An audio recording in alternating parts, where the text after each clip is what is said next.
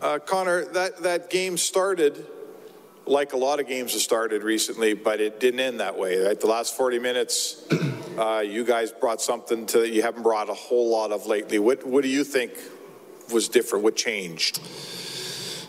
You know, I thought our second period was good. We really dictated the pace of the period, drew a few penalties, and our power play was able to capitalize. I think power play is a big part of our game, and we were able to get ourselves back into it, and just scratch and claw to find a way to get a win. That's how you get out of this. Evan, I know the fans have been putting you on the power play for about 2 years in this town. You get on there tonight and boom, the pucks are going in. I guess I would ask you, how long have you been looking forward to that opportunity to be that guy in that spot? I think if you ask any player that question, any player wants that position. You just got to work at it. You know, Tice runs it great, and I just got the opportunity because he was out. But like I said, I think any player would want to be on a power play. Evan, you don't slap the puck. Those were wrist shots. Are you seeing something from there? At least with the slap shot, maybe a guy can get out and block it, but you get it away quickly. Has that always been your MO? Well, I think a big part of putting it through is making sure I went by the first guy. And luckily for me, Jesse was doing a great job net front. He was doing the dirty work in front, and that's what that's how goals come. Thank you. Hey, Connor.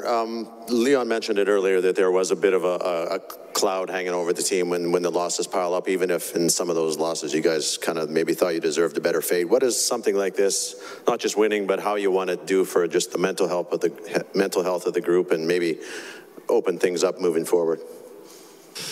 Yeah, I mean, there's when you're losing games, it's obviously a bad feeling. We're human. We have feelings. Those losses pile up and they weigh on you. It's just human nature. So, it's nice to find a way to get a win and, hopefully build a little momentum here.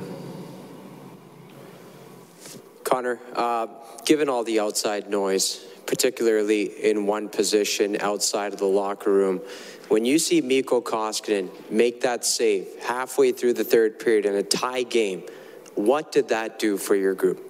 That's massive. Meeks is a guy that, he's been,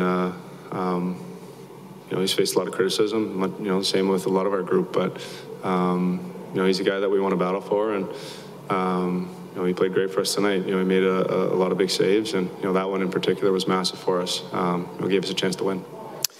On Evan's second goal of the night, we talked about Ryan Nugent-Hopkins this morning and how much this group misses a guy like Nugent-Hopkins. Did you maybe steal something out of his playbook on that behind-the-back pass on the left-hand side to set up Bouchard for a second?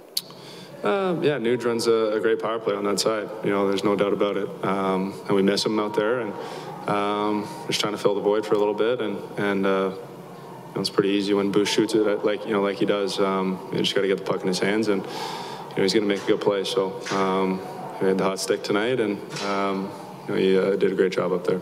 Thanks, Connor. Sorry, Connor here. Can you maybe take us, not so much maybe into the room, but maybe just inside your heads after a first period, you're down and you guys come out. Did you just sort of continue doing what you have been doing? And then, Evan, you've sort of played this role as a power play quarterback your whole career. Is it a lot different when you get to the NHL and do it, or is it just sort of similar to the growth you've had throughout your career? It's hard to kind of change power plays up. It's either this way or that way. With the guys we have on the power play, it makes it that much easier. They move the puck. Like I said, guys in front, playing a good role. So I think that was huge. I kind of forget your question. Okay, so did I. Just a little bit about just staying with it, confident, pushing forward when you're down, and eventually getting what you want.